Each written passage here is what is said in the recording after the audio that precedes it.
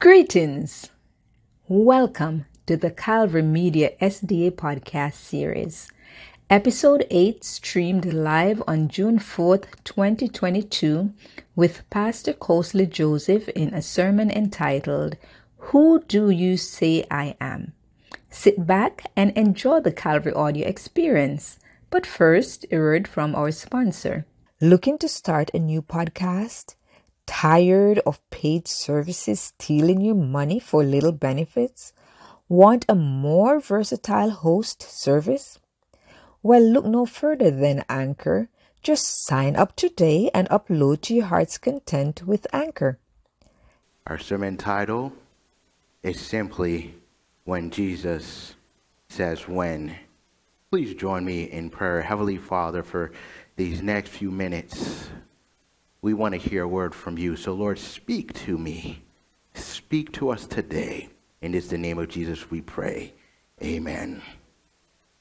This morning we're going to go in a little different direction. And so I know we read Matthew earlier, and I want you to open your Bible to John chapter 12, verse 32. John chapter 12, verse 32. We're going in a little different direction. Just bear with the pastor. We'll get it all together. John chapter 12, verse 32. And these are the words of Jesus in the Bible, and in the red letter Bible, they're written in red, means these are the actual words of Jesus. And it says, and I, when I am lifted up from earth, will draw all people unto myself. This morning, as I was looking at my sermon notes, the Lord tapped me on the shoulder and said, this is the illustration that I want you to use. And so I found myself researching magnets. According to a website entitled sciencehowstuffworks.com on magnets, magnets are objects that produce a magnetic field and attract items like iron, nickel, and cobalt. By their very nature, they draw things unto themselves. Now, there are three different types of magnets. I'm going somewhere with this. And the first type of magnet is called a permanent magnet. That type of magnet is a magnet that produces its own force field all the time. That magnet does not need to be charged. It simply is what it is. Got me thinking a little bit about who God is, and by his very nature, he draws people to himself. If I had more time, I would lean into the fact that when you see a congregation that doesn't draw people, you have to ask yourself, is the true magnet in the church? If I had more time. So let me tell you about another type of magnet. This one is called a temporary or soft magnet. This one produces a field in the presence of a magnetic field, or for a short time when they leave the magnetic field. And as I looked at that, I began to see myself, when I'm connected to Christ, I develop a magnetic field. I'm a temporary magnet. You're a temporary magnet. As long as you're connected to the right magnet, you will produce a field. But then if you distance yourself from the permanent magnet, you begin to lose your magnetic field. And then there's a third type of magnet. It's called an electromagnet. Pardon my English, French is my native language. But in this magnet, it is one that only creates a field when electricity flows through it. I began to look at this. And this is the paradigm for which I began to read John chapter 12. Join with me, we're just going to look at a couple of verses, and then I will sit down. The context for John chapter 12, you've got to read a few verses before, and we're going to look at John chapter 11:54. It says, Jesus therefore no longer walked openly amongst the Jews, but went from there to a region near the wilderness, to this town of Ephraim, and there he stayed with his disciples. Verse 55, John 11, verse 55, and it says, "And now the Passover of the Jews was at hand, and many went up from the country to Jerusalem before the Passover to purify themselves." Verse 56, I want you to underline this. They were looking for Jesus. The first point that I want to draw to you is that Jesus by himself draws people. Jesus by himself draws people. As you can see, Jesus is choosing to pull away from society because at that time people are trying to kill him. But Jesus, by his nature, draws people. The question that I ask us today is, are you here because Jesus called you? Are you here looking for Jesus? Why are you here today? I suggest to you that there are two types of people that are looking for Jesus. There's one that's looking to be transformed by Jesus, and there's another group of people that are looking to kill Jesus. Let's keep reading. Verse 56, it says, "They were looking for Jesus and saying to one another as they stood in the temple, 'What do you think? That he will not come to the feast at all?'" Verse 57, I'm going to read it nice and slow. "Now the chief priests," my translation, you and me, "and the Pharisees," my translation, you and me, "had given orders that if anyone knew where he was, he should let them know so that they might arrest him." And the Apostle John makes careful note that the people who are looking to arrest Jesus are the church folk. This is why I said you and me. Again, we're starting with the premises. There are two types of people: looking to connect with Jesus to be transformed, and second, looking to kill Jesus. The second point that I want to draw to your attention today is while Jesus draws people, Jesus is willing to take a detour to encounter you.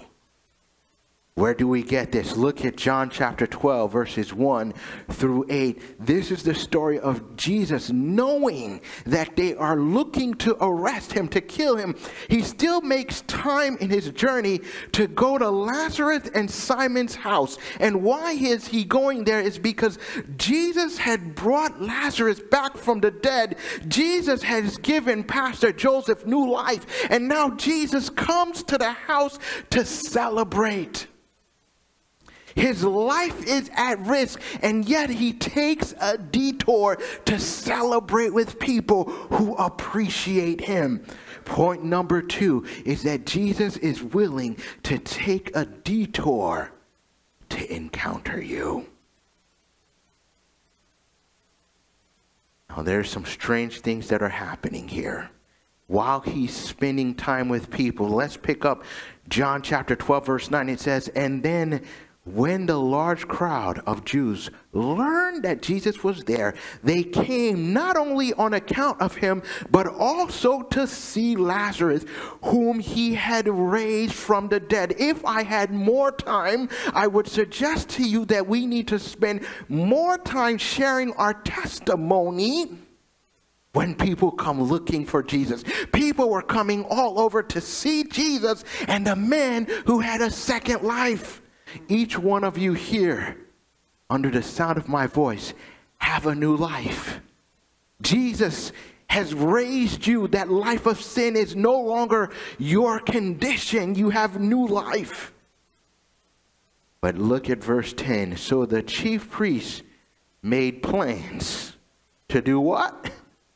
To put Lazarus to death as well." I want to pause for a brief moment, not in the sermon notes, but put yourself in the position of the churchgoers then. If Jesus could raise Lazarus from the dead the first time, do you think he can do it again? Doesn't it seem a little silly for them to plot to kill a man whom Jesus had raised from the dead? It goes to show you the foolishness that we do when, like a magnet, we disconnect ourselves from Christ and think that we can go about and kill what God has given new life to. Verse 12, the next day a large crowd had come to the feast. They heard that Jesus was coming to Jerusalem. Church, I suggest to you today, if we spent more time talking about Jesus, people would come. What did they do? Verse 13. So they took branches of palm trees and they went out to meet him, crying out, Hosanna, blessed is he who comes in the name of the Lord, even the King of Israel. And Jesus rode on a donkey. If I had more time, I would tell you that Jesus loves technology. The donkey was cutting edge back then. Don't be afraid to be cutting edge, because if Jesus was here right now, he would be on Zoom and on YouTube, and he would be probably driving a Tesla given to him by the believers. Jesus was cutting edge. That's not one of the points. But the third point that I want to bring to you is Jesus said this himself. He says, when Jesus is lifted up, he will draw all men.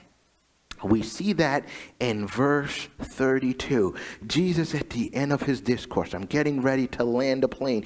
It says here, and when I am lifted up from earth, I will draw all people to me.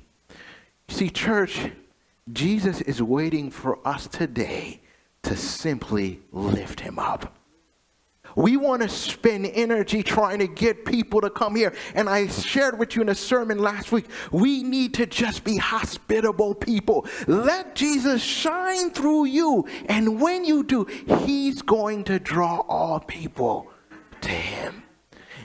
Jesus says simply as he's talking to his disciples, he says, when I am lifted up, I will draw all men unto me. Calvary, if you're listening on Zoom, if you're listening on YouTube, we have come to this communion table because Jesus is giving us a new chance to simply lift him up.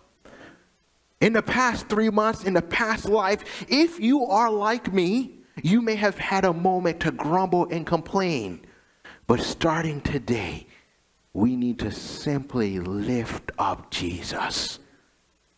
Bring your problems to Jesus and leave them there, but lift him up, because that's what the world needs to see. And church, I want to take this moment today to share with you how our young people are learning to lift up Jesus. Last week, right after church, Pastor rushed with a few church members to go to the campgrounds. And we have our leaders here who have been lifting up Jesus behind the scenes. I'm not going to call names, but I'm looking directly at them. Pastor came in on Friday, and when I saw the leaders who work in our Pathfinder department working tirelessly to ensure that the next generation can have a life-transforming experience, I said that we need to make this a part of our worship experience. So I'm going to ask our AV team to show us a quick clips of our young people learning how to lift up Jesus. Church, if you strained your ears, you would hear the drum corps playing the drums. Here we are teaching the next generation. Correction, the current generation. That experience is something that they're going to take for the rest of their lives.